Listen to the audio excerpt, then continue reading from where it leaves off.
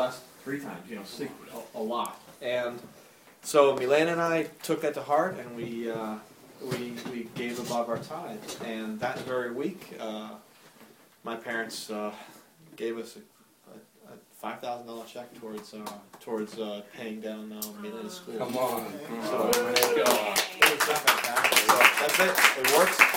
Believer in it.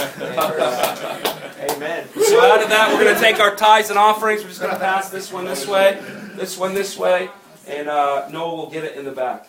Lord, we just pray over the offering, Lord, the tithes and the offering. Father, we ask, Lord, that you would multiply the seed that we sowed. God, we believe in faith, Lord, that you, Lord, give back as we give, Father, even as Steve has given testimonies. Lord, as there's so many testimonies in this room of giving, Lord, and receiving. Father, we ask that this would be a season of giving and receiving astronomical amounts of money from you, Jesus. Amen. Bethany's going to take it over. We actually have one more testimony, but where are you, Elizabeth? We'll do it at the end because I want us to be able to pray for people. Come on. Sure. Okay? I want us to be able to take time. Oh, I don't need these right now. So sorry. Yeah, that's fine. Thank you. It's good to see everyone. Today is actually going to be a little bit different. And I guess in a sense, I was going to say a little more personable, but I guess probably every time I share it's probably pretty personal because I'm just that kind of a person. I kind of wear my heart on my sleeve. But personal in the sense that we're actually going to go over the prophetic history of us as a ministry of JHOP Boston. But just so you guys have clarity, it's not necessarily so much that we're just telling a story of how we were established. Really what it is a testimony of the hand of God. Number one, how he destined, ordained, but really our testimony, I can say in a nutshell, is one of supernatural provision, supernatural sustaining, but also supernatural confirmation. Even as I was kind of just writing out some things, I'm going to be very honest with you. I'm going to recap probably like a couple of years, but within that there was a lot of like prophetic words, dreams, like even like I realized while I did it that during the course of these years, 5 cars were given to me. And I just realized there were certain things that I went, well, there's not really time for that. So there's a lot that was kind of weeded out. But it's more kind of the very significant markers of what has defined us as a people. And yes, I'm going to highlight scripture, but this is what I just really want to encourage you, is that it's basically what I'm sharing, it's scripture put to life. It's the place of hearing the voice of God, obeying the voice of God, and seeing the hand of God. And so it's not so much just even reading the story of Elisha or the story of Noah. It's then us actually engaging with the God of the Bible.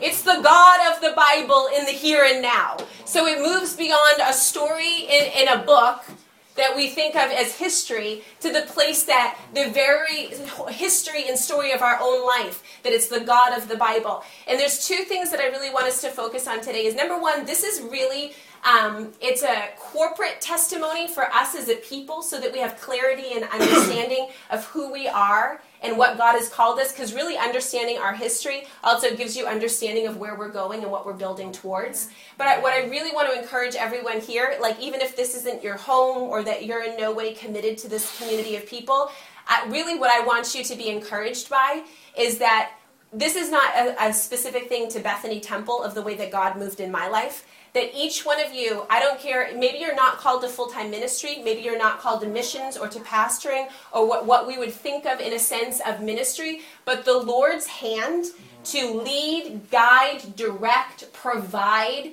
in the midst of your circumstance. He might call you to start a company or go to school, and you might look in the natural and there's no provision and no possibility of it. And this is where I want you to really hear the story of the past couple of years of what's taken place here and take it for yourself of saying that, number one, God wants to speak to me clearly. Number 2, God wants to guide my footsteps. He wants to lead me. And that my life is not intended to be dull or boring. It's intended to be a great adventure of hearing the voice of God and responding appropriately. So I just kind of don't want you to kind of go, well, this isn't really my church, or this isn't so it doesn't apply. It does apply, because when you actually see the way that God speaks, the way he desires to speak, and also I'm not going to share it, but I ended up stumbling upon some documents Lou gave us at our wedding, and he wrote out this phenomenal, for those of you that don't know, Lou is really a poet, like the ability to articulate language. And as I was reading it, I just couldn't even believe it, but he basically was saying that history is not a bunch of accounts that we read in the past. History, basically, we are here present day and present time, and you need to find your name in the history book. Where is your name written? Regardless of what it looks like or the expression of it, it's finding your name in history. There's a very audacious quote that I think I used to be like, that is so audacious. I guess that's the only word. There's a quote that actually says, I'm not called to march in the parade of history. I'm called to lead the parade of history. And there's many of you in this place that might be like, I don't think I'm called to lead the parade of history. Like, that's not really, but really in our own right and in our own way. I mean, I'm going to be very honest with you. For those of you that know my mom, many of you have commented how you were really touched when she came and preached and that it changed your life. I can honestly tell you, my mom is definitely doing historical, phenomenal, amazing things with the ministry she's called to do. But I can remember as a child, it began with her looking at her own neighborhood and saying, I'm a stay-at-home mom. I'm going to start VBS and get every kid saved. It was that place of looking, where am I today and now?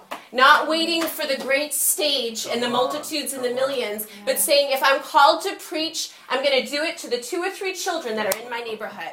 If I'm called to teach, I'm going to do it faithfully in Sunday school. If I feel like the Lord wants to entrust me with millions to finance the kingdom, I'm going to start with my $2. It's that place of faithfully stewarding whatever is in front of you right now. And really, as I share kind of the testimony, it's really bizarre and crazy, some of the prophetic confirmation. But what I look at is I look back, and when you guys even hear some of the financial provision that's taken place, I can honestly say to you that in the years where I was working my butt off, where I was working really hard, when I would sit down to do my taxes with my dad, because he has a lot of financial wisdom, when we would sit down and kind of go over my year's earnings, my year's givings, my year's spendings, all of that, every single year, my dad would look at me and go, you gave how much away? When all of the records and receipts would come in. And I can honestly say to you today that the journey of faith that I've been on with JHOP Boston, it wasn't like just one day as a single young adult, I signed a lease for $3,900 and went, oops, I hope the Lord provides. I already had such a history of the Lord providing for me supernaturally. There was already such a history. Honestly, when JHOP would get to the point where there was no money left in our bank account, but I knew that, like, if we literally received $1,000, I was supposed to sow it into an adoption. I never had to think, if I sow this, will there be enough to pay rent? Because my personal history had already proven that the Lord was faithful. And so I think there was even a place where you've seen him prove himself on such a personal, intimate place, it's a lot easier to trust him. But for each one of us, I just want to challenge you. It's very easy to kind of think, well, in the future, I'll have the faith to do X, Y, Z. Or when I have this stability, then I will preach. Or when I have this, it's almost easier to think that when all of my circumstances and the stars align, then it will happen. But what we all need to realize that is if we're not actually taking steps today, if you're not being faithful with the 50 that's in your hand, you'll never be faithful with the 500,000 that's in your hand. It really begins in that place. So really, I'm just going to kind of tell the story and give you a couple of passages of scripture that have really spoken life to me. And I did actually bring some illustrations because I realized I was like, as I was going through my prophetic history, I realized like certain testimonies. I actually had articles or emails or things looking back of going 10 years ago. That was an email. It's just crazy to see the story that the Lord has woven. But for those of you that don't know me, I'll just say, and those of you that do know me know that my life was radically touched by the Lord when I was like 14 years old. It was a life-changing encounter. I never went back. And I'm going to be honest, it was the kind of life-changing altercation that my very desires changed. I didn't have to like resist or work really hard to like stay free of certain things in the world. It was the Lord ruined my heart. My heart was completely ruined. So in my teenage years, I had a very different experience. My teenage years, basically, I was raised in a Christian high school. In the Christian high school, I was given oversight of Bible studies and able to teach Bible classes, and they gave me a lot of leadership opportunities to begin to teach and preach and those kind of things. So I had a very different high school years than most people. But in that, my high school, because it was a Christian high school, I was able to devote a lot of time to studying Christian history and revival history. So like, although I did my math, I did my geometry, I did my chemistry, like I did it, the passion of my heart, they actually let me go after. And I was able to give a lot of time to studying revival history. And I just want to say for any of you, not even revival history, but just understanding American history, but understanding it clearly from a Christian perspective, I highly recommend the book, The Light and the Glory. And I just want to say that book, I honestly believe that what I'm doing today and the passion of my heart for America, for revival, for prayer, all of those things, it actually, the seeds of it were sown when I was like 16 years old. I was in high school reading The Light and the Glory, and reading the accounts from The Light and the Glory. Honestly, at 16, my heart was ruined with the dream of God's heart for New England. When I read the documents of history, of the covenants that were made, of men and women that would write out, like, God has called us to this land, and I'll actually read a couple of them for you. But reading them, I just began to think, God had a dream in his heart. There was a desire in his heart, and he put it in the heart of man. And I really, at that point, I think I already knew that my heart would be forever bound to New England. I did go to other states for school. But I always knew, like, that I wanted to come back to New England, just because my heart had been really captured with a dream of what God had intended and ordained for this region. Actually, I'll read to you specifically Governor Winthrop. If you guys have anybody studied A Model for Christian Charity, when they were aboard the Arabella coming here, he actually he was the first governor of Massachusetts, but he basically wrote out what it would be, what their community would look like. It's very long, and we don't really have the time today, but I'm going to highlight a few aspects to you, just so you have an understanding of the dream that God put in Governor Winthrop, John Winthrop's heart, for what Massachusetts would be. Now the only way to avoid this shipwreck and to provide for our posterity is to follow the counsel of Micah, to do justly, to love mercy, and to walk humbly with our God. For this end, we must be knit together in this work as one man. We must entertain each other in brotherly affection. The Lord will be our God and delight to dwell amongst us and his own people, and we will command a blessing upon us in all of our ways, so that we shall see much more of his wisdom, power, goodness, and truth than we formerly had been acquainted with.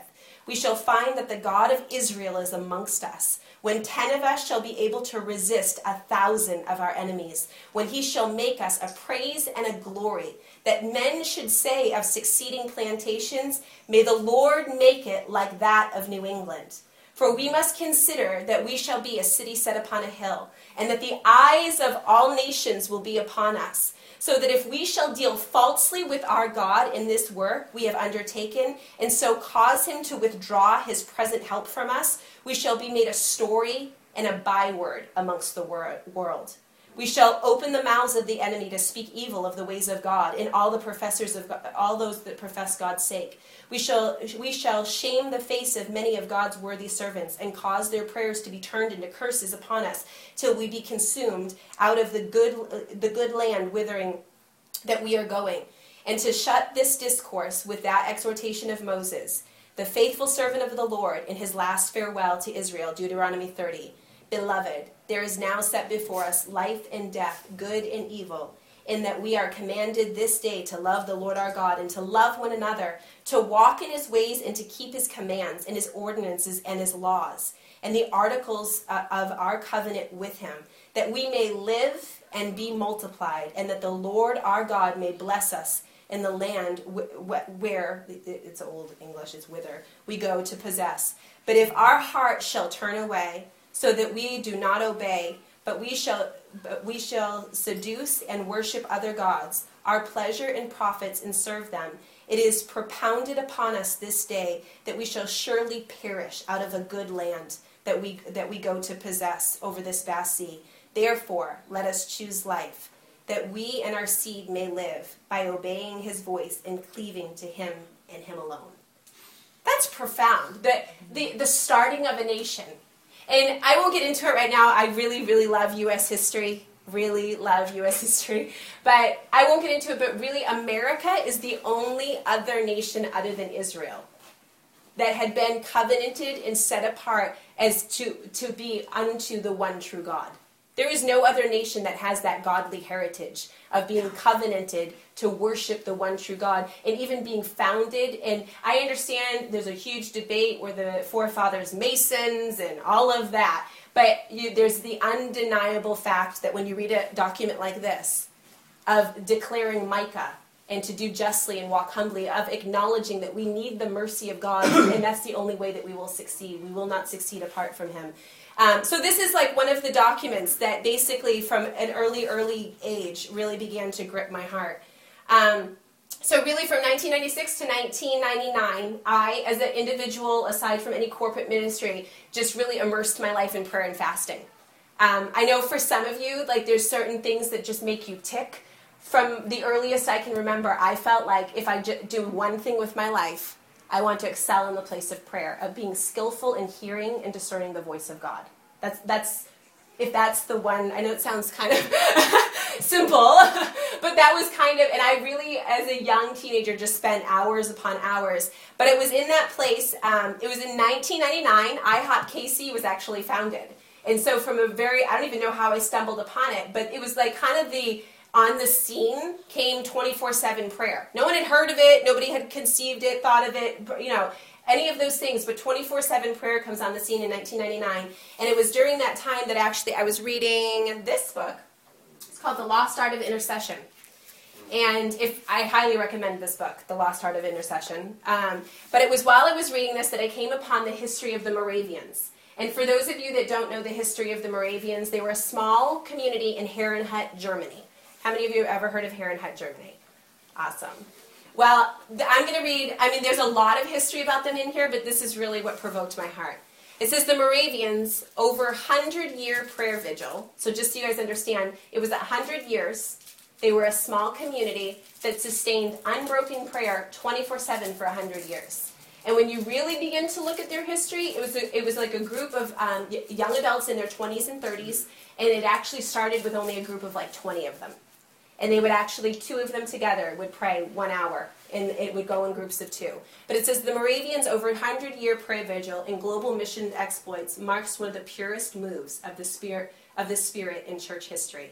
It radically changed the expression of Christianity in their age. Many leaders today feel that virtually every great missionary endeavor of the 18th and 19th centuries, regardless of denominational affiliation, was in very real sense part of the fruit of the Moravians' sacrificial service and prophetic intercessory prayer. Their influence continues to be felt even today. The Lord is clearly planning to increase the influence once again. It goes on to talk about the Moravians, but basically I then began to really study the Moravians. And when you look at the history of the Moravians, it was prayer they were devoted to, but because of prayer, it launched them into such a missionary endeavor. For those of you that have been around here for any time, I usually share the story about the Moravians that actually sold themselves into slavery. It was 2 young men full of promise, full of hope, had a bright future. But for the sake of 30 slaves that were upon an island, the slave master basically had declared that the gospel would not be preached on that island because he didn't want his slaves to hear about Jesus. So the only way for the gospel to reach that island was for these 2 young men to sell themselves into slavery. So no hope of the future, but they understood the inheritance that the Lamb had in those individual lives. And as they set sail from that place, as mothers were crying out in anguish, as family members were crying out, "Why must you go?" And the account actually says that you could hear heart-wrenching crying and screaming from the shore. And when they basically were pleading with them because they were going off and they knew they would never be seen again, being sold to slavery. And as they were set sail, all you could hear coming from the ocean, these 2 young men was, "Oh, that the Lamb that was slain would receive the reward of his suffering. Oh, that the Lamb that was slain would receive the reward of his suffering." That was their great life ambition, that the Lamb that was slain would receive the reward of his suffering, and that wherever that took them in life, whatever that called them to, even be slavery, that they were willing to obey by life or by death. So the Moravians really just began to capture my heart. And I'll be honest with you, as I began to study world missions, for those of you, I don't know how acquainted you are with the missions movement in America or internationally, I began to be very painfully aware that in a large sense that missions endeavors were failing. That people would go places and see such limited fruit, that missionary burnout was very, very high. That the going into places, going into even Muslim countries to preach Jesus, but the limited fruitfulness. And then as I began to look at, and this was, I guess in 1999, I began to look at the Moravians and just began to think, what if missions took on a whole new face? That it wasn't so much you have the praying company in the house of prayer and the missions company out, beating the streets trying to evangelize. But what if it was really born from the place of prayer, sustained from the place of prayer, so that it wasn't one or the other, but it's that place where the supernatural is released through missions, and not, I won't get into all of it right now, because I have strong feelings. But we actually are seeing, this was in 1999, the Moravians really started striking my heart, and people began to be alerted to them. And now, actually, today, we are seeing more and more prayer and missions, Mary, which is extraordinary. So basically, in 1999, the year 2000 was, for those of you that aren't familiar, the Call DC took place in 2000. And for those of you that aren't familiar, the founder and the president of the Call is a gentleman named Lou Engle, and he's also really the covering for our ministry here at JHOP Boston and for Daryl and I.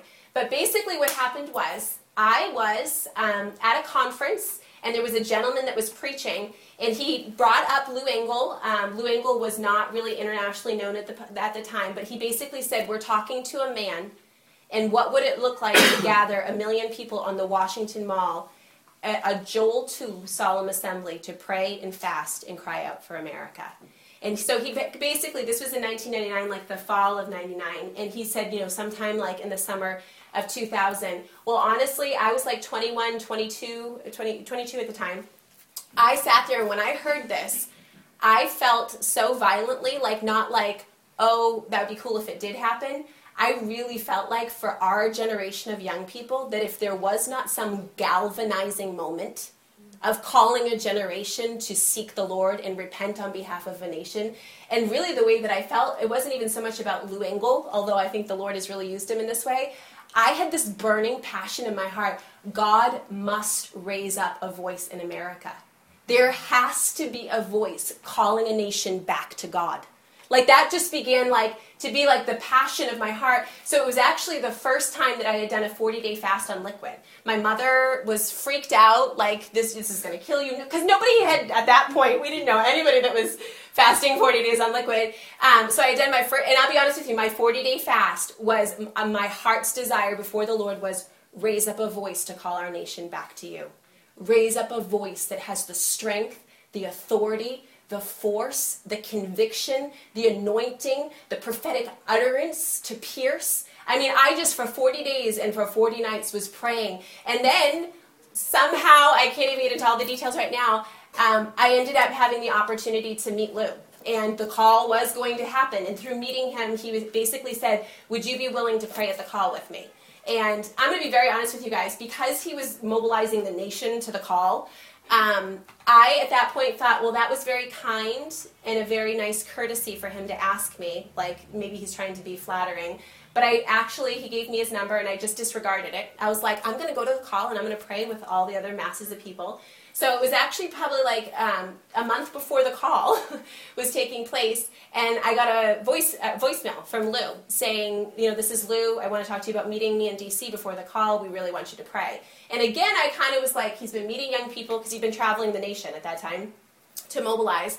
I thought, I don't want him to feel like I'm another young person that kind of wants to pray at the call, what those groupie people. So I didn't call him back. I just and then I think it was his second or his third call, my mother actually said, that's rude and disrespectful. So I called him and I said, hey, I know you're probably meeting, tons and tons of teenagers and young adults. I said, you owe me nothing. You're not obligated to me. I really don't need to pray at the call. He was like, well, I'd like you to pray the Nazarite section, and I would like you to meet me the day before. So pretty much at that point, I was like, okay. And I'm going to be honest with you guys. This is kind of how I roll, is I refuse to push my way into anything. That either God opens the door or I would rather not have it. It better be something that God has made a place for me, and it's my boundary and my border to step in, because I'm not looking to overstep my boundary and border and what I'm called to do.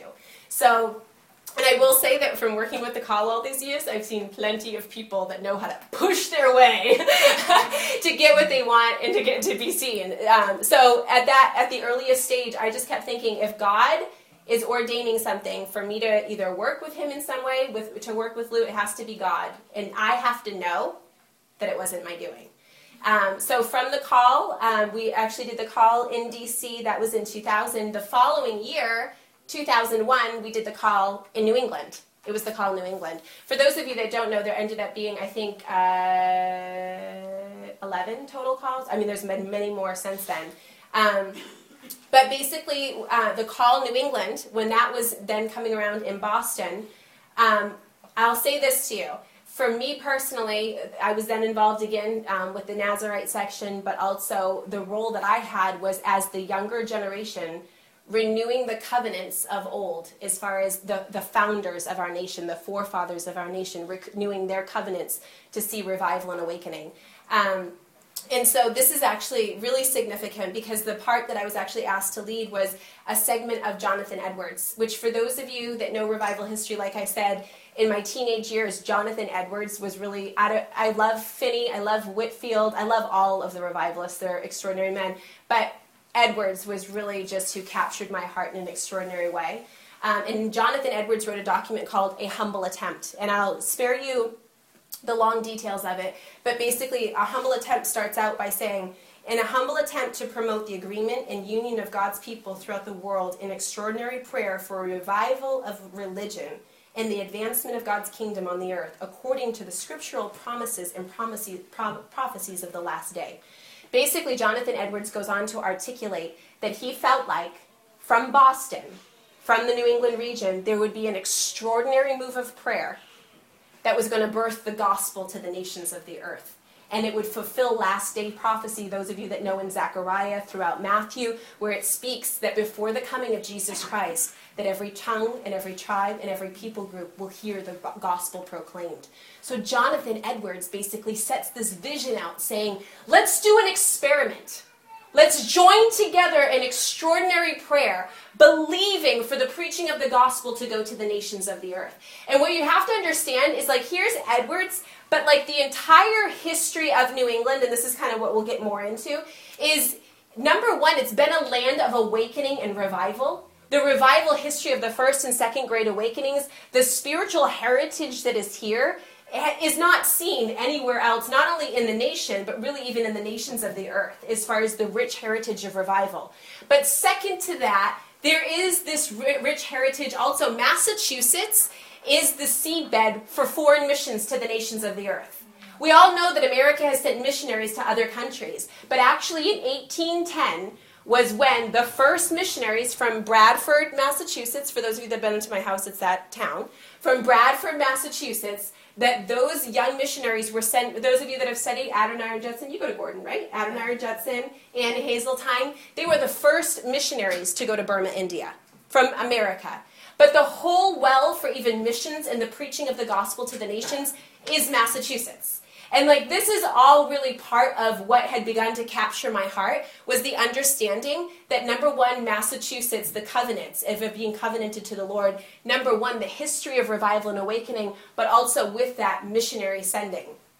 So that was my role, actually, was kind of renewing the covenant of Jonathan Edwards that he had made. And I will say this, I prayed it that day at the call, but I think I had no way of understanding or even knowing that by praying that day on September 22nd, 2001, that my heart actually, and I think in some ways my life, would then be bound to that life vision of seeing it come to pass. Not just praying it from a stage in front of 40,000 people, but then all of a sudden my very life almost somehow got enveloped in an extraordinary move of prayer from Boston that could actually bring the gospel to the nations of the earth. A missions movement that would be birthed from the place of prayer.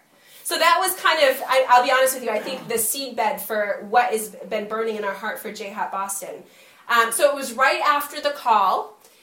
Just so for those of you that don't know, the whole purpose of most of the calls have very specific prayer mandates that the Lord has assigned us to. That call, yes, it was redigging the wells of revival in New England, but there was a huge emphasis on college campuses. because, hello, we're surrounded by them. So there was a huge emphasis on college campuses, and one of the things that Lou also was saying throughout the mobilization for that call is that no one is targeting false ideologies through massive prayer and fasting. And we can unpack that statement another day, but just to throw it out to you. But it was from that time, it was probably like, so that was 2000, 2002. The town that I was living in was Groveland, Massachusetts. It's like 30 minutes north of here. But there was this old abandoned college. Abandoned, like meaning, like it was a campus, but there was nothing taking place on it. There was no classes, no activity, no nothing. And I don't even remember how all the circumstances took place. I just remember me and my mother prayer walking the campus.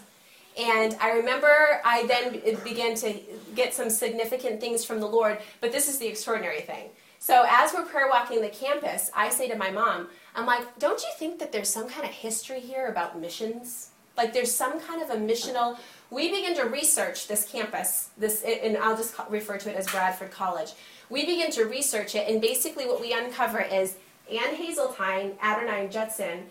Ann Hazeltine, her father was basically on the board for this college, and she was a part of the college. It, way back in 1810, was an all-girls school. That's actually what it was. And from this all-girls school, basically the first missionaries in our U.S. history were sent from this physical location.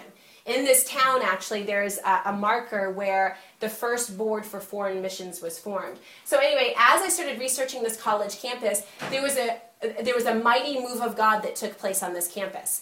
And the way the students testified about it, they actually said that when you came onto campus, it was like stepping under the thunderings of Mount Sinai. That's the way that they testified. So they had this revival and awakening and missionary sending in 1810.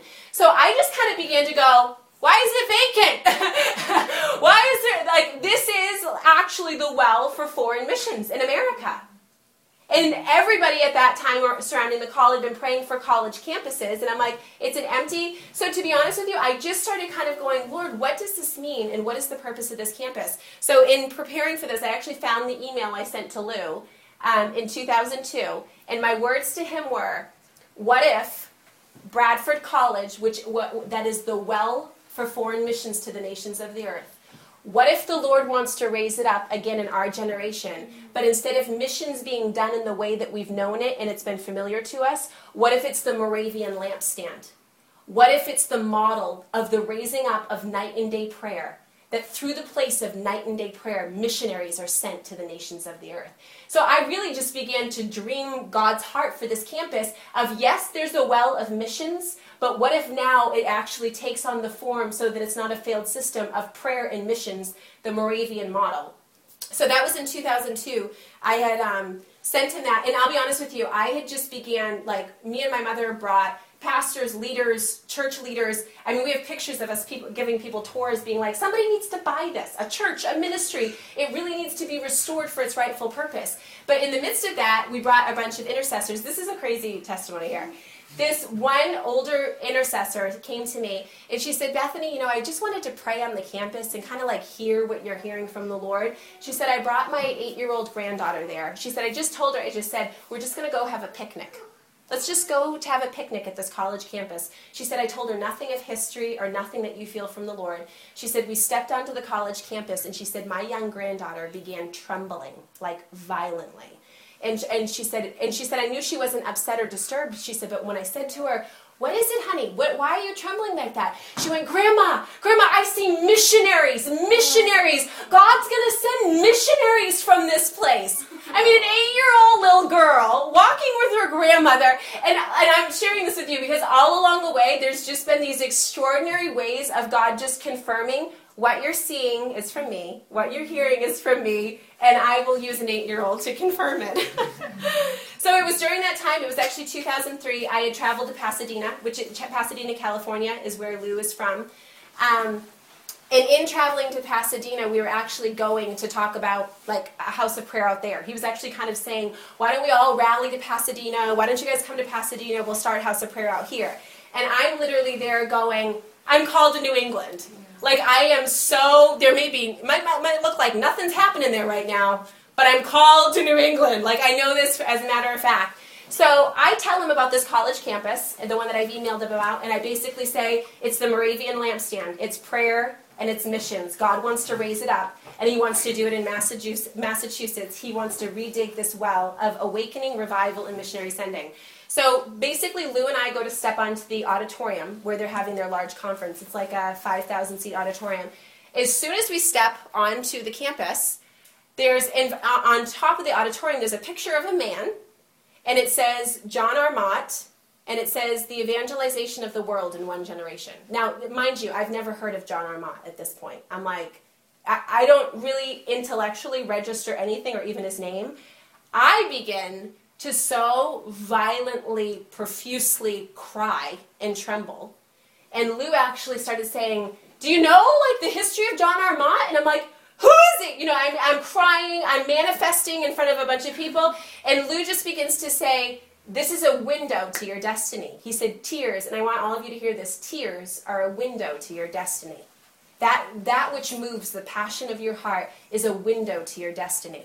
And so as I'm weeping, Therese, those of you that know Lou's wife, God bless her, she literally goes, I have a disposable camera, let's take a picture. She's like, there's a, you know, and I'm like, but I brought this because this is how crazy it was. This is the auditorium. It says John R. Mott. Underneath it says the evangelization of the world in one generation. This is John R. Mott's face. This is me, if you look at this closely, a complete and total wreck. And Lou laughing. Lou thought it was great. But he actually, him and Therese gave, this is just another initiative that we had started years ago, but they had given to me this as one of my wedding gifts, some of the pictures from some of the stuff we've done. And this is actually what they wrote. They said, Dearest Bethany, you have brought great joy to Therese and I. We have felt so honored and loved by you. The first time we met in New Hampshire, our hearts were joined. Thank you, Lord. You are truly the embodiment of a Nazarite lover of God. We believe in the great dream of your heart that New England would turn to God, and the student volunteer missions movement will be birthed from the womb of your prayers. Thank you for multiplying the dreams of this father and mother.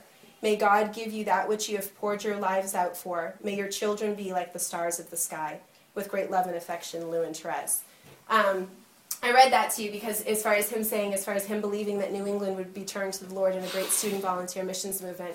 So this encounter, you guys have heard all about my crazy prophetic history at Bradford College, feeling like the Lord's going to do something. I go here, have crazy manifestation. Who is John R. Mott, and why am I freaking out when I see his face? So I come home. I'm only home for a week. And I'm sitting in a coffee shop. It's actually a coffee shop right down the street from where I live now. But I'm sitting in a coffee shop, and I have a history book of Bradford College because I'm kind of on this big journey. And my friend has a history book of Bradford College in front of her. As I'm reading mine, I see her book, and I see that while she's reading, I can see the name in the Bradford College history book. I see the name John R. Mott. And I mean, because I just had this crazy encounter in California, I'm like, John R. Mott! And she literally, because this was like after the whole Toronto airport bless thing, I don't know how many of you guys know about that, but anyway, she goes, John R. Mott, you know, because he was out of Canada. And I'm like, no, John R. Mott. She goes, who's he? And I'm like, I don't know! So I pull the history book, and sure enough, it's John R. Mott, the same John R. Mott that was in California. So I start to read it, and this is what it says. It's totally crazy. So in 1910, I tell you guys the story of the first student volunteer missions that are launched from that campus. 100 years later, in 1910, so you have 1810, the first missionaries, 1910, John R. Mott from California. Basically, he gets a dream in his spirit for another student volunteer missions movement. As he researches the history of the student volunteer missions movement, everything points right back to Bradford, Massachusetts. So this guy, in all of his wisdom of understanding God-ordained order, he makes his journey to Bradford, Massachusetts. In 1910, he comes to Bradford, Massachusetts, and when you read, I have the documents if you guys ever want to read them. When you read it, and there's a monument there now. There's actually a huge stone, and it says, this is where John R. Mott, when he stood there, this is literally what he said. He said, 100 years ago, the students of that day, they had visions and dreams of the evangelization of the world. They had dreams that were not realized in their generation. But he said the charge to our generation now 100 years ago is to take up their visions and dreams and now live to see those fulfilled in our day and in our time. And it was in 1910 that he launched the next student volunteer missions movement. And for those of you that have ever studied the volunteer missions movement, he's really the father, the visionary who ordained it. And so now I'm sitting there kind of going, what is going on? Like, not only does the Lord really speak to me about this campus, but then I have this crazy, bizarre manifestation confirmation surrounding John Armott without ever knowing who he is, and he's completely linked to this campus. And now I find out that 100 years later there was another student volunteer missions movement in 1910. So then you fast forward, I mean, all of those things are just crazy and bizarre. So I'm in Redding, California, for those of you that know Bethel. The church there, a friend of mine had paid for me to go out for a couple of weeks for a trip. I'm in Redding, California, 2004, after all this takes place, after the Lord speaks all of this about prayer and missions. I'm standing there, this crazy prophet guy that they have on staff with them comes walking up to me, and I mean, just straight up, like nothing like, I'm going to pray in tongues, get a word of knowledge, let me try to work something up. He literally walks up to me and he goes, you have eyes for the nations of the earth. He said, your eyes burn for the nations of the earth. And he said, and where you stand is the crossroads for revival to the nations of the earth. And he said, have you ever heard of a place called Bradford College? I prayer walk in every day. I just was like, yeah. You know, I'm like looking at him like, why do you know? You know? So he says, Bradford College. He said, it's the crossroads for, once again, missionaries, for the gospel to be preached to the nations. Now, this is the crazy thing. This word it was a long word. It was all about the East Coast fire. You know, it was one of those very long words, but it got recorded. And thank God it did, because I missed this little phrase that he said, and it wasn't until a year later when I went back to listen to it that I found it. But he said in the midst of this whole issue of Bradford College, he said, as you see revival and awakening on the campuses of Boston, it will be the catalyst for the next student volunteer missions movement, for students to go to the nations of the earth. So he says this. I don't hear it, because to be honest with you, Boston's not on my radar. I go there to fly. Like, I go to the airport in Boston at that time. I wasn't living here. I had no ties here. So he gives me that word, and then it was the next year. Lou asked me to fly to D.C., and he said, why don't you come out and let's discuss starting a JHOP in Boston. They had started the JHOP in D.C. To be honest, once again, about 2 or 3 times, I was like, I have a good job. I'm doing pretty well. I don't think I want to leave a house of prayer. And I mean, honestly, I several times, to be very honest with you, said to him, I don't know what's going to come of it, but I'm on this prophetic pursuit of this Bradford College. He knew everything that happened with John Armott, the confirmation of that. And I also told him about the word in Redding, California.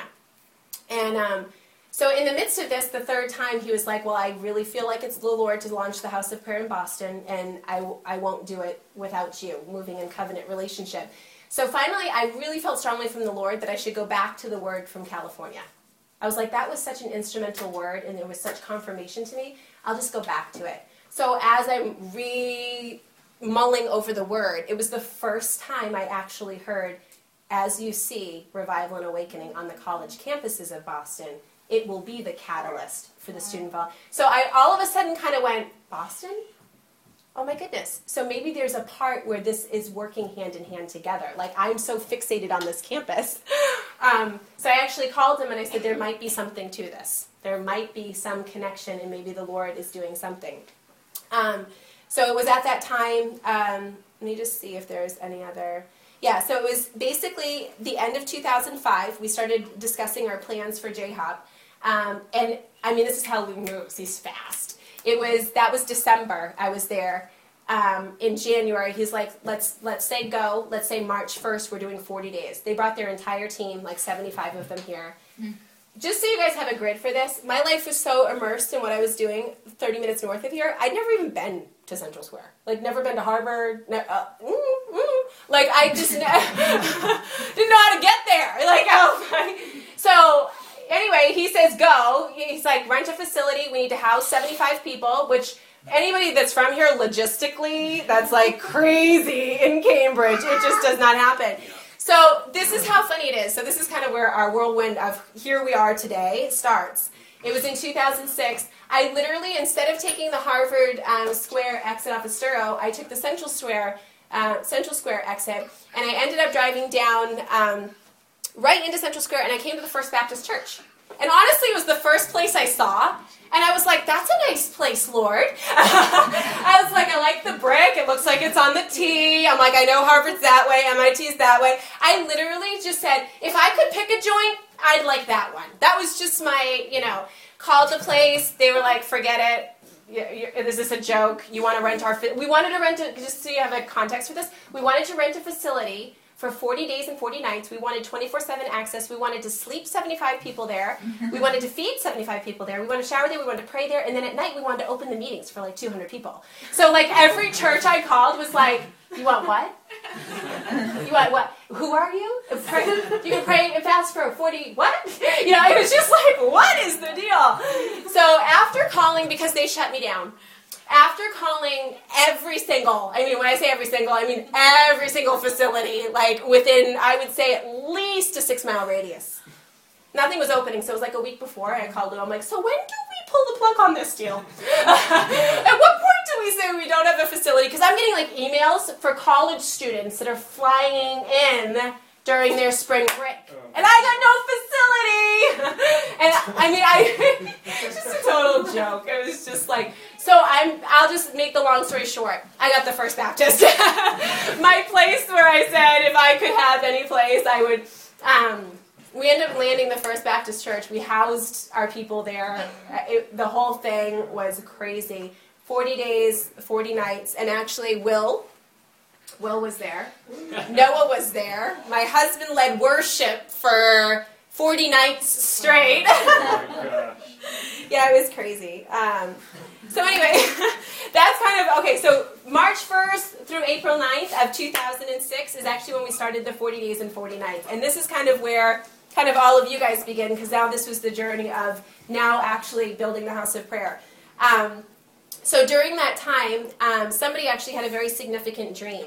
A gentleman, his name is Chris Berglund. He's a very good friend of Lou's. But I'll just say this. I basically was there for 40 days and 40 nights because it was such a whirlwind. I quit my job, by the way. I gave a 2-month notice when I met with Lou. The first time I met with him was in October, but when we actually decided to move forward with it, by the end of October, I told them that by January. Okay, I gave more than a 2-month notice. Because I told them I could work until February. So gave my notice, did my whole deal, had no idea where my money was going to come from. I'm like, I'm starting a ministry and I got no income. Cool. That's really cool.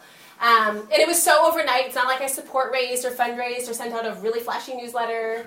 Didn't do any of that.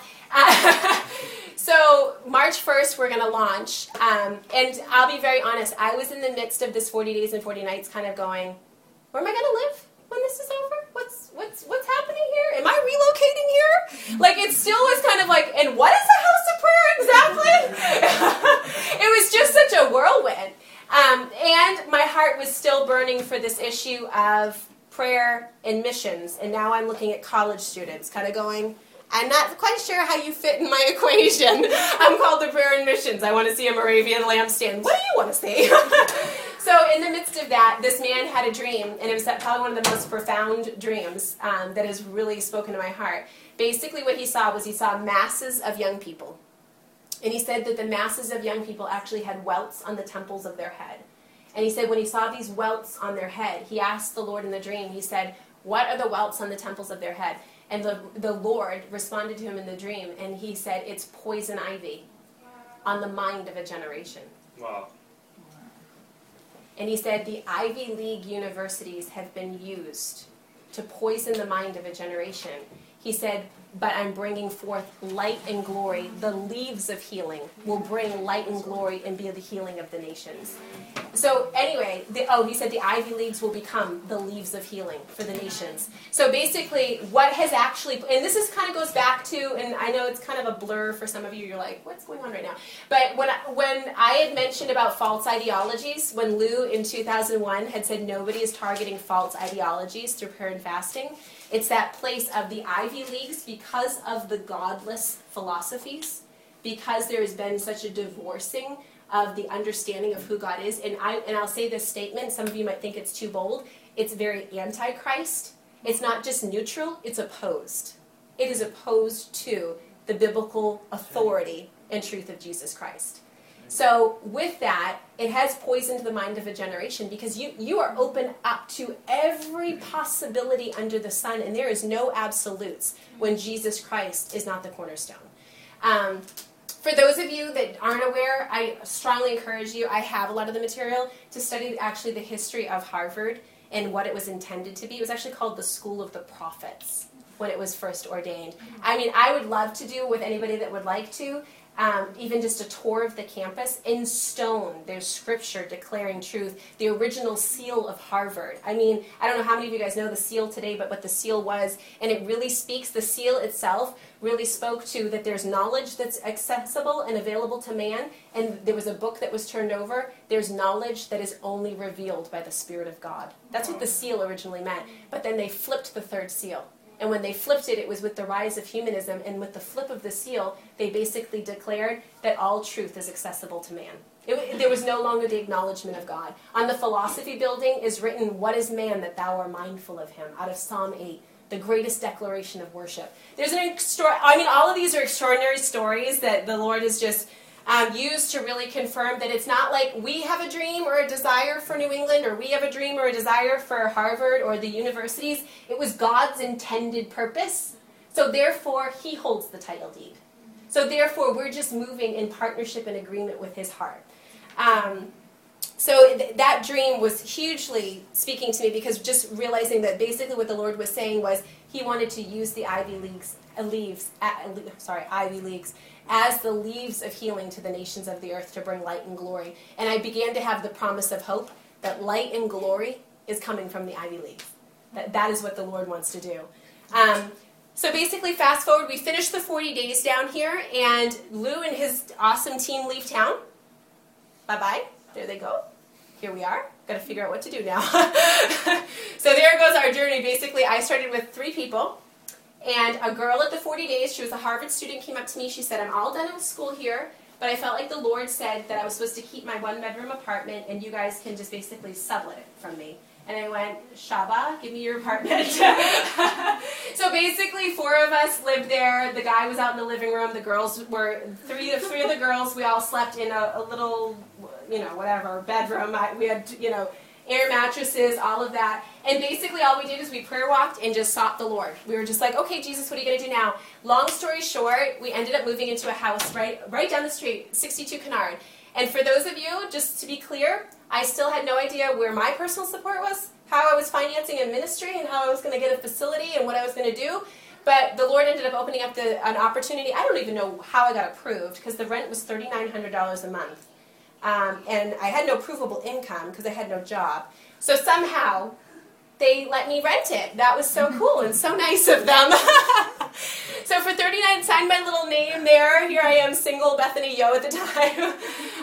And my team pretty much saying, "How are we paying for this?" And me, "Not sure. Just not sure. Go pray." And honestly, what I can say is we're there for a year. For the entire year, I still not so sure how I paid $3,900 a month. I'm not so sure. I mean, I would get like a check in the mail and if I said their names, you guys would all know them and recognize their names because they're national figures.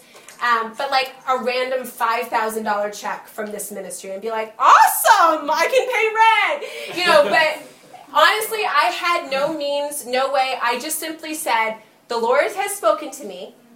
He has called me here, so I'm going to obey." Basically, this is like the irony of like our lives during this time. We're all living in a house. There was some transition that was taking place. There was a couple that was living there that actually and mind you, I had no furniture. I was a single girl. Like I had a room at my parents', right? So they had furnished like the whole house with their stuff. Well, there was some transition taking place with school and jobs and things like that. So they were moving out of the house. And when they were moving out of the house, they were taking all of their furniture. I mean, I didn't have a pot to boil water in. I was kind of like, okay, I'm not exactly sure how this works. But in the midst of all of this, a prophetic friend that knew nothing had called me, and she literally said, on November 15th, it's a transitional point for the ministry. The Lord's bringing you guys into a new season. And I kept thinking, what's November 15th? What's November 15th? And then this couple ended up coming to me and saying, "We're moving out November 15th. And I'm like, awesome, awesome. So I definitely knew that like the Lord was doing something and that it was all. let me just say this, a humongous house, 4-bedroom, 3-bath, we're talking massive living room, I mean, actually larger than this house. This house was vacant in a day, no furniture. And I mean, I hold prayer meetings there, stuff like that. So I'm like, okay, Jesus, and all I can say to you is in one day, my entire house was furnished. Wow. When I say furnished, I mean furnished nice, like really nice, to the point that when other pastors from the community would come over, they'd be like, is that a Pottery Barn rug? And I'm like, yeah, someone gave it to me. It was like, it looked amazing. It was absolutely gorgeous. And honestly, people from other ministries would come over and go, and how do you young adults pay the rent here? Not so sure. I mean, how do you answer that? Who's your support base? I don't have one. How did you guys fundraise? I didn't. The Lord said go. I went. I trusted. He's provided. Here I am. He's established me. I mean, there's no other explanation. So basically, let me fast forward because it's probably really late. What time is it, folks? What time is it? Oh, we got to wrap up. Okay, let's fast forward really fast. So I had shared with you guys the Moravians out of Herrenhut, Germany. During this first year, this formative year of our ministry, somebody pays my way to go to Europe for 3 weeks. Well, while I'm in Europe for 3 weeks, I get to go to Herrenhut, of all places. I'm like, thank you, Jesus. I mean, he definitely provided. And actually, if you look at these pictures, this is the watchtower of the Moravians. This is actually where they prayed night and day for the 100 years. I got to walk like where the community lived. I'm going to just say this to you. For me, it was the kiss of God that in the very first year of establishing the ministry that I felt like the Lord wanted to raise up a Moravian lampstand, that he actually sent me to the physical location to walk the grounds, to pray, to look at history, just to confirm to my heart, this is what I'm going to do.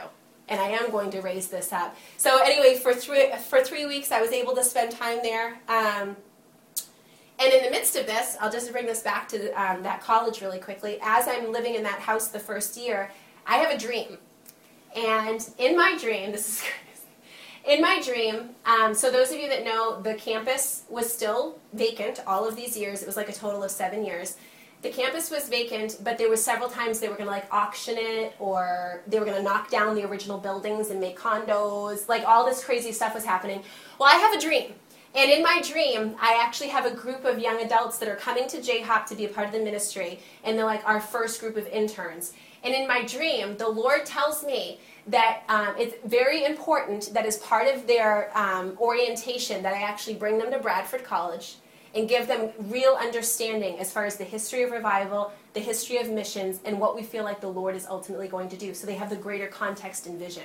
So in my dream, I bring the group of young adults to Bradford College, the place that I'd been prayer walking. And when we arrive there, it's actually opening day for a Christian college. There's a Christian college there. And all the young adults in the dream were kind of like, what's going on? I thought this was going to be a missions base. I thought this was going to be... And I looked at all of them with such confidence, and I said, the Lord has entrusted it to them for this season. I said, he's given it to this Christian college so that they can steward it and so that it can be preserved until the fullness of time. I said, but there is coming another Moravian lampstand, and there is coming another missions movement from this place. So fast forward, I go to Kansas City to meet with Lou and some leaders out there, and they all know my crazy fascination with the campus and feeling like there's prayer and missions, and they all know what's going on. So at the end of the meeting, they're like, does anybody have anything to pray for? And I just say to them, I said, next week, the campus is being auctioned. They're like auctioning it building by building. They were going to subdivide the entire campus. So I just said, I really feel like the Lord has spoken to me about this place. And I said, I really believe my dream that a Christian college is going to steward it until the fulfillment of time. So share with all of them. They all pray. 3 people have a word. And one woman says, Bethany, I feel like a large sum of money is going to be released. And I feel like your dream of a Christian college that's going to steward it so it can be preserved is going to happen. The following week, I get a text message that the campus does not go for auction. Instead, one donor gave a Christian Bible college the entire sum of money to purchase it, and they now are there. Wow. So I happened to be preaching at something, I don't even remember what I was preaching at, and a board member from this Christian college that now is on the campus comes to me and basically says, well, I'm at that college, and we're a Christian college, and we're there. She's like, I just don't get it. She said, and this is what she said. She said, because our calling as a Bible college, our whole vision is missions. And she said it's actually mandatory that people, whatever they want to major in, but they have to minor in world missions. And she's like, but Bradford was a liberal arts college. And I went, not so much. I said it was like in the 1980s. I'm like, but if you go back to the 1800s, and so I actually gave her, and I said, you are sitting on the well for world missions. I mean, so anyway, I can't get into all the intricacies of that component there. But pretty much as far as the way that the Lord spoke and how he confirmed and what's actually taking place now. So let's just move forward. We have to move out of that house on 62 Kennard. At that point, I'm going to be honest with you. The Lord provided $3,900 a month, but I didn't really like all of that responsibility being on me. I mean, I was a single young adult, just trying to, honestly, just wanting to pray. Like, I just wanted to pray for a city. I didn't even have a vision to do like night and day. I just wanted to pray. Just give me a group of intercessors. We just want to see breakthrough for a city.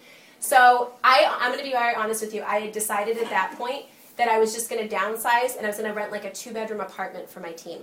I was like, we're just going to go real low, real small. We might just get part-time jobs. I was just like, this is a lot. Like, but I just kept saying to the Lord, God, whatever is your desire. So this house that we're in right now, for that whole year, it had been being gutted and renovated. It was awful. If anybody ever saw this house before, it looked like that one. I like whisper so he won't hear me. Yeah, I'm like, is the guy that lives in that house in my house right now? No, he's not here. Okay. It looked like that one. So they gutted and renovated it. So long story short, this is crazy. Throughout the whole year that I'm there, my realtor knows that I have to leave that house because the landlord wanted to live there. So he knows that I have to leave. So during that year, he keeps calling me saying, I have the perfect property. You can have your prayer room. You can have interns live upstairs. He's going over and over. And all year long, I'm getting his voicemails going, I don't want a big property. It's too expensive. I'm just like, it's a lot on me. So I'm just kind of like, unless the Lord does something. Well, in the meantime, my landlord is a realtor. And she says, I have the perfect property. So like everybody keeps coming to me about the perfect property. So I'm on the internet one day at a coffee shop, and I come across a two-bedroom. And it actually was the picture of this side of the house here. And I was like, oh, that really pretty little place. It's the small place on Western Avenue. I'm going to call. I call. It's my old realtor. Call the number. I'm like, I found a cute two-bedroom. You want to show it to me? So he's like, well, what's the address? He said, I've been calling you. He said, about a property. And I was like, I know. I'm like, you kept saying how big it was, and you told me it was $4,500 a month. And I was like, I can't. I was like, I don't feel like I have the grace or the capacity to do that right now. So long story short, I tell him the listing that I'm calling about, and he goes, Bethany, that's the property I've been calling you about for the past. And I was like, no, this says 2-bedroom. He goes, well, the first floor is a 2-bedroom. He's like, the second floor is a 4-bedroom. And so he kind of goes through the whole thing. So when I tell my landlord, I'm like, I'm going to look at that house on Western Ave, the one that they've been renovating. She's like, this is the one I've been calling you about. I'm like, oh. So anyway, I come in. It's not even finished yet. It's like completely like not finished. It was still being renovated. So in the process of it, so all this happened, and then I was in Germany after I was praying about all of this. And the Lord spoke to me some things in Germany, but to make a long story short, there's one individual that prior to this had not been funding us, had not been funding me. She knew about me. I liked her. She liked me, but there was no funding happening. So she calls me and basically says, what's going on for next year? And I'm like, I think we're going to downsize. I think we're going to go to a 2-bedroom. What do you mean a 2-bedroom? She's like, what do you feel like the Lord's saying? I'm like, well, I'm looking at this house. It was this one. Long story short, I tell her about the house. She said, do you feel like it's the Lord? And I said, it scares me to death, but I do. I said, but $4,500 a month? I'm like, here I go again, And this is what she said to me. Because I needed, just so you guys have context, for like a house like this, because you have to do first, last, security, realtor, I needed $14,000 up front. So she says to me, I'll give you the $14,000, and she said, I'll guarantee the monthly rent every month for you for the first year. Wow. Really? I mean, at that point, it's like a no-brainer. So literally, all of it was paid up front, and the whole entire year of rent was paid for here as well. I know, crazy, right? Totally crazy. I need to really fast forward so we can wrap up. Let me see what is the most critical so that you guys... So we're in the house. This is one last crazy story, and then we're in this house, and basically all of this story that I've told you guys about Bradford, John R. Mott, Student Volunteer Missions, Revival, campuses. I'm sitting, actually, there was a futon right here, and in the morning I used to do from 6 a.m. to noon. And basically, by the end of the time, I actually was sitting there, and I said this is what I said to the Lord. I'm like, I really, really wanted this book really bad. It was this is John R. Mott. He wrote this. It's called The Evangelization of the World in One Generation. I really wanted it, but obviously my funds were very tight. So I wanted it so bad I was about to order it on eBay because they were out of print. So I was like, wow, this is a sacrifice, but I really felt strongly, instead of ordering it for myself, I should order it for a friend of mine that had been really tracking with me prophetically. So painfully in my heart, I was like, okay, God, I'm not going to get this for myself. I'm going to order this for my friend. And with tears pouring down my face, I just said, God, if all of this is really you, if you've really spoken this clearly about John R. Mott, about what you're going to raise up out of Boston, I'm like, would you provide a book for me? I'm like, could you just somehow, because I can't afford to, I'm going to sow this as seed. And would you provide a book about the Student Volunteer Missions for me, Lord? So I leave my little couch. I ordered it for a friend. I leave the couch and I go to check our P.O. box. And when I go to check our P.O. box, Lou and Therese had sent me a package that day. And this is I will say a much better book than the book that I was sewing into someone. But this actually in the mail that day when I asked the Lord to confirm if it was really his doing.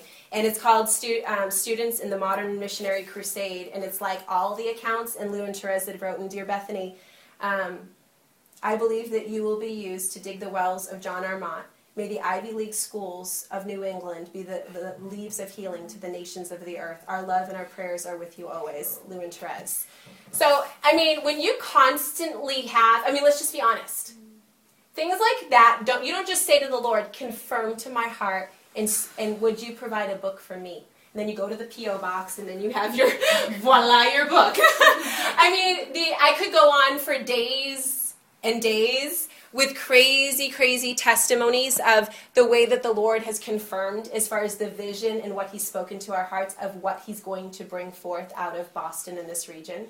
Like I said, it would be days, but really in a nutshell, just to say he has spoken so clearly and confirmed so profoundly that even, most of you don't know, up until that time, my husband was working like 80 hours a week when we got married, and then he would come in here.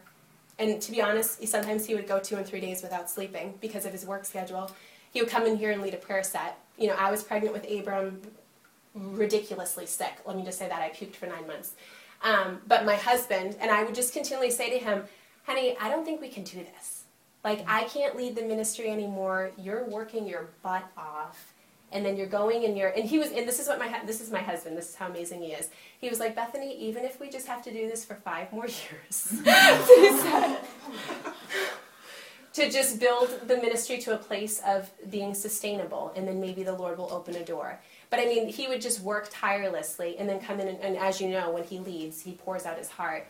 So we were actually October of 2011, was it 2011?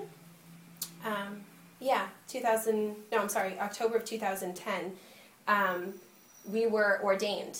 And I'm just going to tell you the truth. Our ordination was crazy. There was a lot of stuff that happened. But in my heart of hearts, nobody knew this, not even my husband. I just kept saying, God, I trust you that you have the very best for us. And if you give us grace to continue to do this. But my heart before the Lord is I just kept saying, I can't do this alone. And with my husband working as hard as he is and as long as he is, we can't give this ministry what it needs. If you don't do something, I think I'm out. It just was the reality of going, I have a newborn and this doesn't work. This just does not work. Mm-hmm. So the ordination happened that weekend, and then we sat with a group of people, and basically these people just looked at my husband and said, you have to be full-time, and we will pay you to be full-time. And so that weekend, Daryl was provided for to be full-time. Crazy. It's just crazy. So anyway, that was our ordination. Oh, was that? I'm just trying to. We were ordained in 2009 because Abram was born in May. We were ordained in October. Daryl was fully funded. And then, I can't get into all of it, but last year, for those of you that know, we had actually another 40 days. It was actually at the same time as the March 1st through April 9th that the first 40 days took place. And Casey had come out. And I'll just say this, that the public prayer meetings that we now have, they actually just started right after IHOP was here. Because up until that point, when I said to you guys I was really just gathering a group of intercessors and we were praying and seeking the Lord, we really, on our website, there was no address.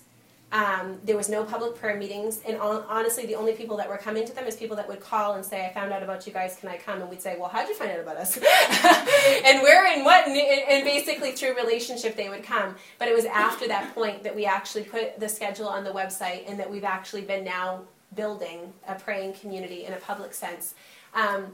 But just to say, we're actually now in a whole new season. I'm going out to Kansas City next week, and part of what we're working on next week is finalizing our plans now for a second house, so that we can actually start an internship and make this a base for training and sending, to actually do the beginnings of training young adults in the house of prayer so that we can actually send missionaries and take the beginning steps of moving forward. But this is what I want to say. Hebrews 11:11, it actually talks about Sarah and how she conceived. And we all know the story of how she laughed at God because for her to have a son and all of that. But what it says about Sarah is, it said she had strength to conceive because she judged him as faithful. And sometimes, I'm just going to be honest, you don't have to know how it's all going to work out. I mean, there's a place where we almost get into rationalizing and reasoning and how and what. Honestly, everything I shared with you, to be honest, doesn't it all sound pretty foolish? I had no way of knowing any of it or figuring any of it out. And honestly, let's just be honest. When I'm standing there manifesting, looking at John Armott, in your natural mind, I don't know who he is. I don't know that he's connected to Brad. I mean, that's the mystery of God is orchestrating and doing something far beyond my finite mind can understand. But that's the place that all of us have an invitation that we judge him as faithful. Even if we don't know how he's going to do it, even if none of it makes sense, even if none of the pieces seem to calculate or add up, we judge him as faithful. And that he who has spoken will perform it. Regardless of our present circumstance, he will perform it. And so what I want to speak to those of you that are here today is, I don't know how, but a humble attempt by Jonathan Edwards that the Lord is going to raise up an extraordinary move of prayer out of Boston that's going to bring the gospel to the nations of the earth. I may not get it down to a science of how, but I can tell you with confidence, and that I've been so emboldened by the way the Lord has spoken and confirmed, it is going to happen. Yeah. It will take place. That we will see Boston and New England will once again be the hotbed of revival and awakening that it was intended to be, that it was ordained to be, that it even was birthed as through Governor Winthrop. In the middle of all of this story, the prophet from Reading ended up on my doorstep here one day. And he doesn't know. He just basically said, we heard of JHOP Boston and what the Lord's doing. And as he said, I'm from Reading, and I looked right at him and I said, you prophesied over me. That's actually why I'm here. But long story short, he starts to prophesy again, and he says, you have the mantle of Governor Winthrop. He doesn't know that my whole life's calling has gone back to a humble attempt. And what John Winthrop ordained for New England, that's what I'm burning to see come to pass. I mean, the conference, like I said, I only got to share bits and pieces, but as you can see, there's way more of the storyline. Even right down to this last 40 days, part of what launched us into it is I felt like we were supposed to do 40 days, and this is my prayer to the Lord. This is a specific friend that I have. I said, God, if this is you, it's a lot of work. And if it's you, will you give a dream to so-and-so to confirm? Wow. The person emails me the next day and says, I had a dream, and you were walking with 3 Johns. Wow. Now, I just shared with you guys my life story. Jonathan Edwards, John Winthrop, the first governor, and John Armott have been like the Johns that have defined what I feel like we're laboring for in Boston and New England. And basically from that, it was confirmed that we should do the 40 days. But doing the 40 days, young people were coming here from Kansas City, from other places that really didn't have the same, I guess I'll say, prophetic reservoir for like the past 5 years of understanding history of New England and what God's spoken. But I sat in that prayer room listening to young people pray the prayers that I've been carrying for 5-10 years.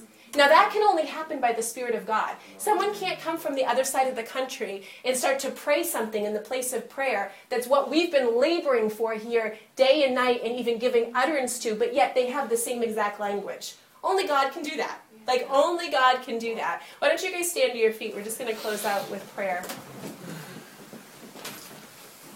God, we just thank you for the way that you have supernaturally guided, the way that you have supernaturally provided, the way that you have supernaturally spoken and confirmed to our hearts. God, we thank you for the way that you have emboldened us with vision and with faith, God, that what you have spoken, Lord, that the dreams of our fathers, Lord, the dreams of Jonathan Winthrop, Lord, as he was aboard the Arabella, that we would be a city set upon a hill and a light to all peoples. Lord, the dream that was in Jonathan Edwards' heart, Lord, of an extraordinary move of prayer that would bring the gospel to the nations of the earth.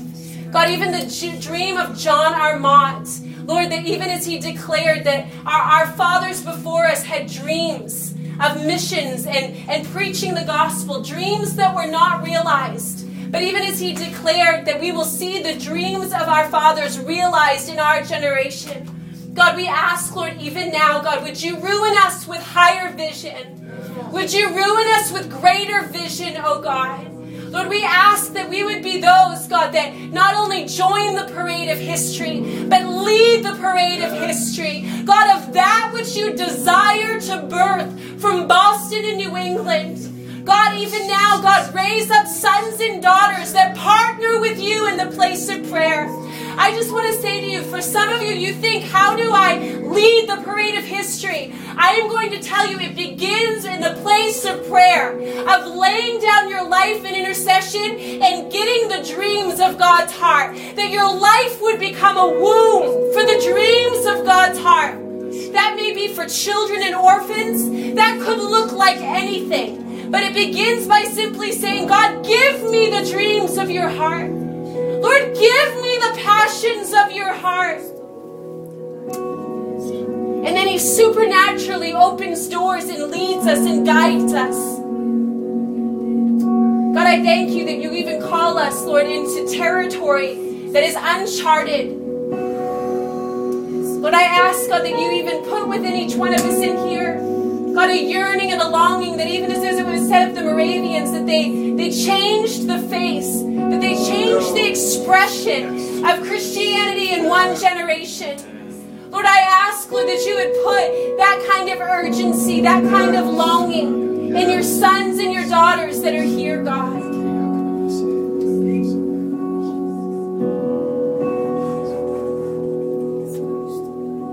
Lord, I ask, God, that even as it was said of Sarah, that she had strength to conceive because she judged you as faithful. Lord, I ask, Lord, even right now, Lord, over every individual life, God, that has even looked at the difficulty or even the impossibility of how you will move them into destiny or how you will move them into prophetic promise. Lord, we silence the mind of reason. And God, in its place, God, we say we judge you as faithful. We judge you as faithful, Father. That you are able to do exceedingly, abundantly, above and beyond anything we could ask or imagine. So God, even now, we just speak an increase of faith in the name of Jesus. An impartation of supernatural faith in the name of Jesus. That which is beyond reason. That which is beyond the hand of man. That which is beyond even human calculation. Lord, the place of supernatural exchange. God, we say, Lord, we don't want to read the accounts of the God of the Bible. But God, we want a living exchange with the God of the Bible. So God, we say, enter into our ordinary, God. Enter into our mundane. Lord, enter into our boring. Lord, enter into our lowliness, God. Come and invade it with your supernatural presence. The fullness of who you are. We're going to go ahead and close out. I want to be sensitive to time. I know that there's people that need to leave, but if there's anybody that specifically does want prayer before you go, just the prayer of agreement or even to pray for an increase of faith, I'd be happy to pray with you. So Will's just going to continue playing. And if anybody wants prayer, just come forward. And then for those of you that need to go, you are dismissed, and we love you. We appreciate you. We love praying with you. So come pray with us during the week. Everybody knows the prayer schedule, I'm sure of it. If not, there's some out on the hallway in the foyer. Love you. Mwah.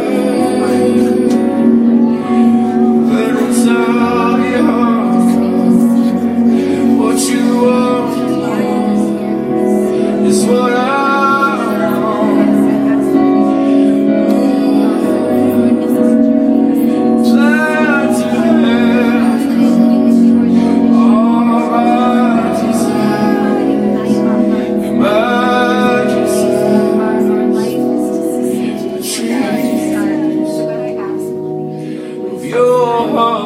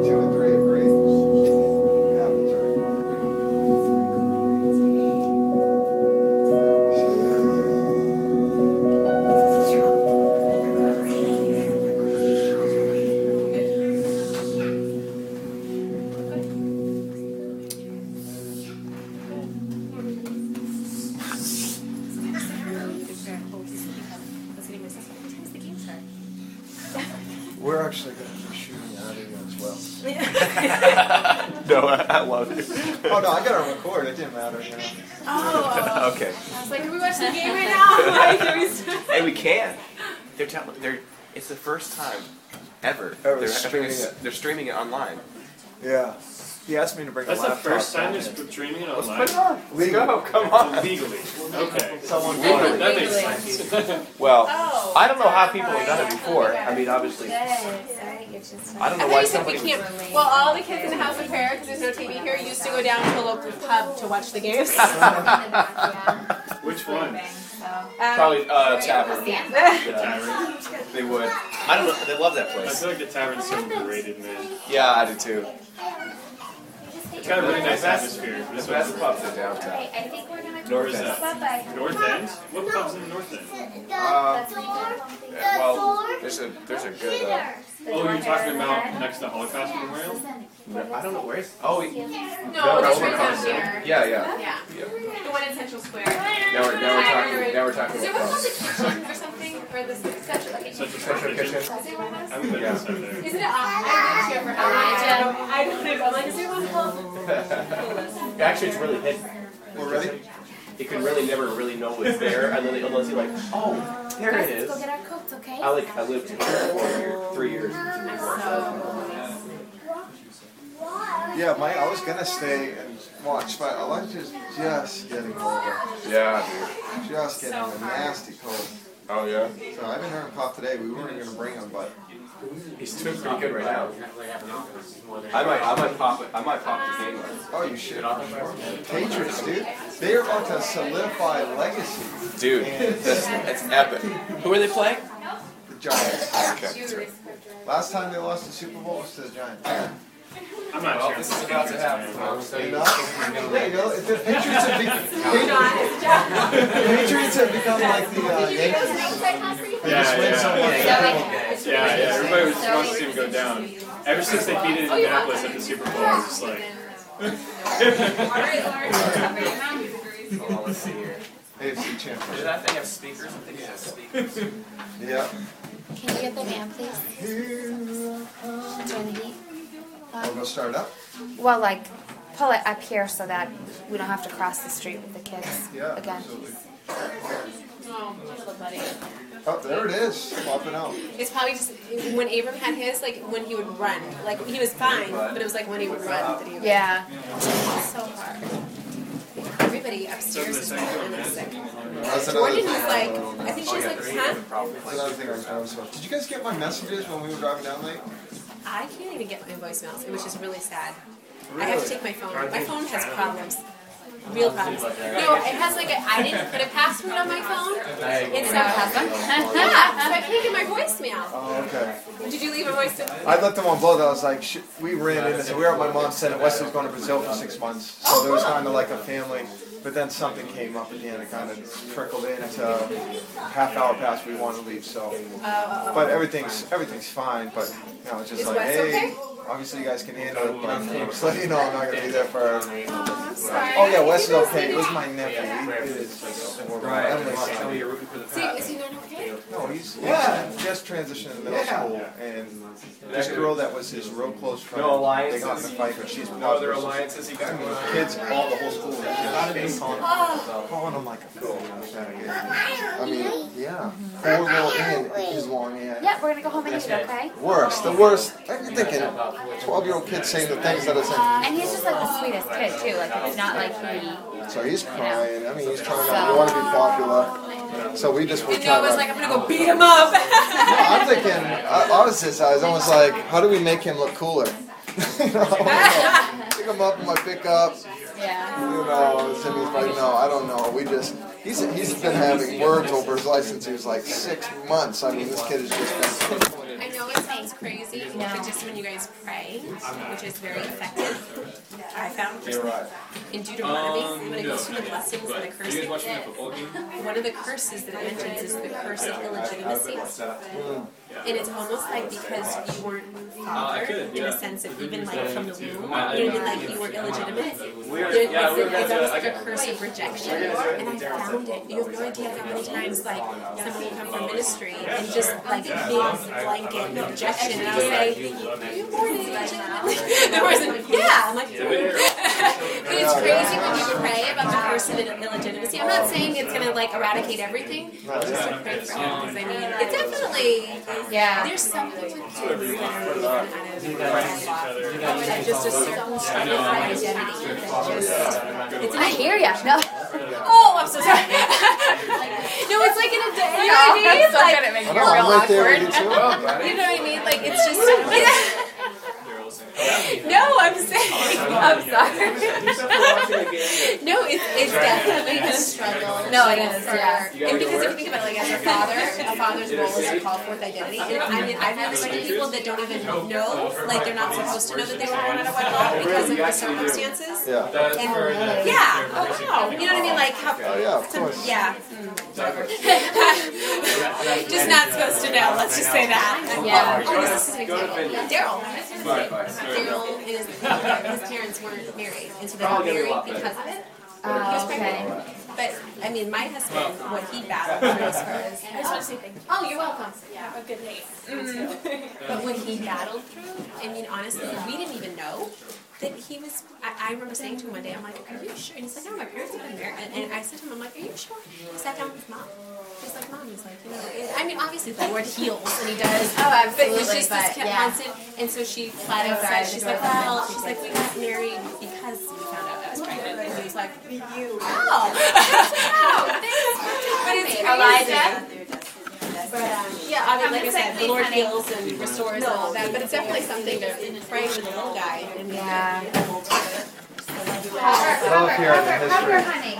Like history. oh, it's crazy. It's totally So good. crazy. It's so. It amazes me too. Even like your intro had nothing to do with really the prophetic history, Oh, but your Will. language. I mean, there's so much that I Can you? identify I'll with. actually, With you know me. what, I I'll literally email use you phrases that I so that you remember. read constantly. But- Well, you were here. I was telling Well, actually everybody because I was like, my husband, I was like, the website that I thought you did. Yeah. Because I want to see it. Yeah. Okay, so I'll email you